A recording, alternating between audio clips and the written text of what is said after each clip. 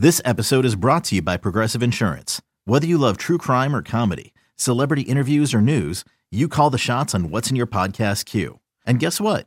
Now you can call them on your auto insurance too with the Name Your Price tool from Progressive. It works just the way it sounds. You tell Progressive how much you want to pay for car insurance, and they'll show you coverage options that fit your budget. Get your quote today at Progressive.com to join the over 28 million drivers who trust Progressive. Progressive Casualty Insurance Company and Affiliates. Price and coverage match limited by state law. You could spend the weekend doing the same old whatever, or you could conquer the weekend in the all-new Hyundai Santa Fe. Visit HyundaiUSA.com for more details. Hyundai, there's joy in every journey. The Bucks never stop here. You're listening to Green and Growing, hosted by Sparky Pfeiffer and Nathan Marzion. All right, back on Green and Growing. Make sure to download Green and Growing on your Odyssey app, wherever you download your favorite podcast at. Also, can stream us on the Odyssey Sports YouTube page as well. Earlier this week, our guy Nathan Marzion put out a tweet about the Bucks' clutch shooting numbers. I believe it was after the Mavericks game this weekend, if I'm right on that, Nathan Marzion. And you went and put a bunch of stuff out there, so I figured for those people that maybe aren't on Twitter or X or whatever they call it, maybe we can go over some of those numbers and how impressed you are by how good the Bucks have done in big moments this year. Yeah, so it's not necessarily just their shooting, but just overall their offense and defense in the clutch. This is defined as last 5 minutes of the game, and it's 5 points or less a differential. And they have been I think now, if I can bring it up super quick, but I think now they are the number one, maybe number two team in the clutch. So they're number one in net rating, they're number 4 in offensive rating, and they're number 3 in defensive rating in the clutch. So when, push comes to shove and the game gets late and it's a, 5-point game or less, they are just executing at a super high level. They're getting it to Dame. They're running the pick and roll. They're getting good looks. Even defensively, they're amping up the intensity and they're playing well defensively. They have just been a super good clutch team pulling out these close games, something that we definitely, as we saw in the playoffs, struggled with under Bud and struggled with Drew Holiday. And Drew Holiday was a pretty clutch shooter. Like, he randomly would make clutch shots, but just the offense was always stagnant late. The offense you could never trust late. They didn't run a lot of good stuff late.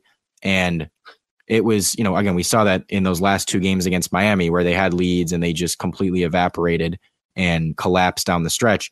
This team is not doing that this year. This is a team that you trust late, that if the game's close, even if they're down a little bit, you're kind of like, all right, I feel like we're going to win this game because we got Dame, we got Giannis, get Chris in there.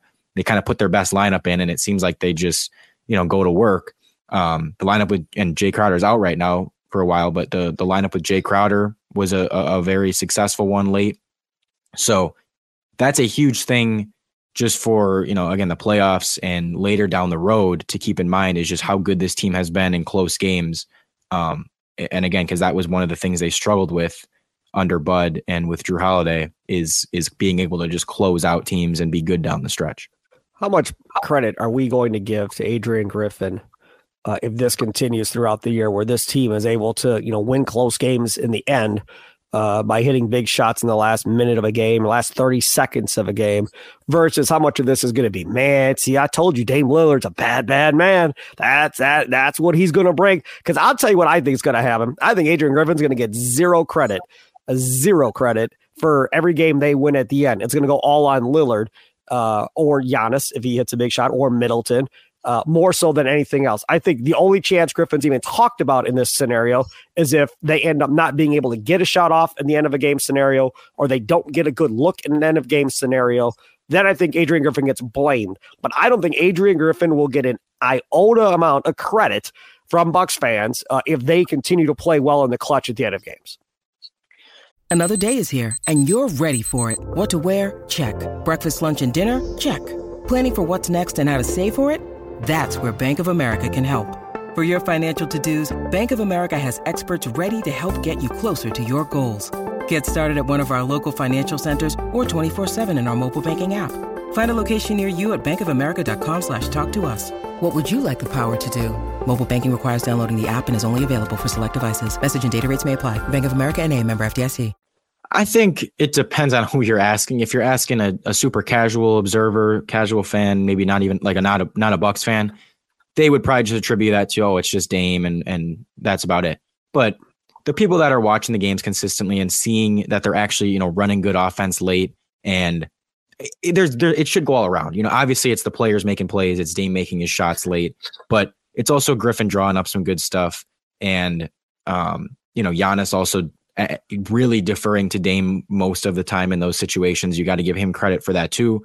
Again, he hasn't been perfect with it. Like, there's still times he takes the ball up. There's times he takes the shots, but I'd say 90% of those possessions have been give it to Dame, Giannis as a screener, which is what you want late in games, ideally. So kind of credit goes around. And I think the people that are watching consistently, and, again, if it keeps up throughout the season, Griff will get his credit.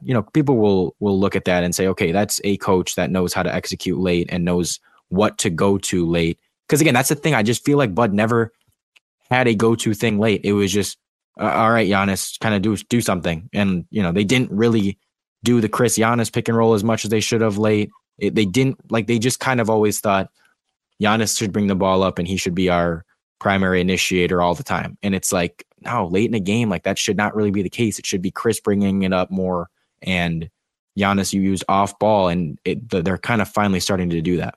The person listening to this podcast right now is going to say this: Nathan, that's great about your comment on Bud, but if Bud had Damian Lillard instead of Drew Holiday, how much better would Bud have looked in late game scenarios if Damian Lillard was on that Bucks team instead of Drew Holiday?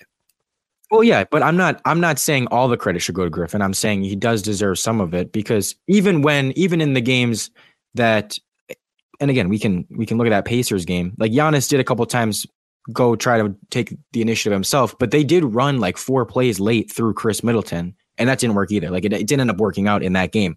Right. But even the games that Dame was missing, or the game that Dame was missing, and it did come down to the clutch, they went more towards Chris a little bit, and more than they would have under Bud, I think. And I just think they're definitely overall using Giannis off ball more, particularly in late game scenarios, and just recognizing that that's probably the best way to use him, rather than, again, having him bring the ball up with 2 minutes, 1 minute left, and try to do something himself. So again, it should go all around. It shouldn't be all on Griffin. It shouldn't be all on Lillard. It shouldn't be all on Giannis. It should just be kind of a mix.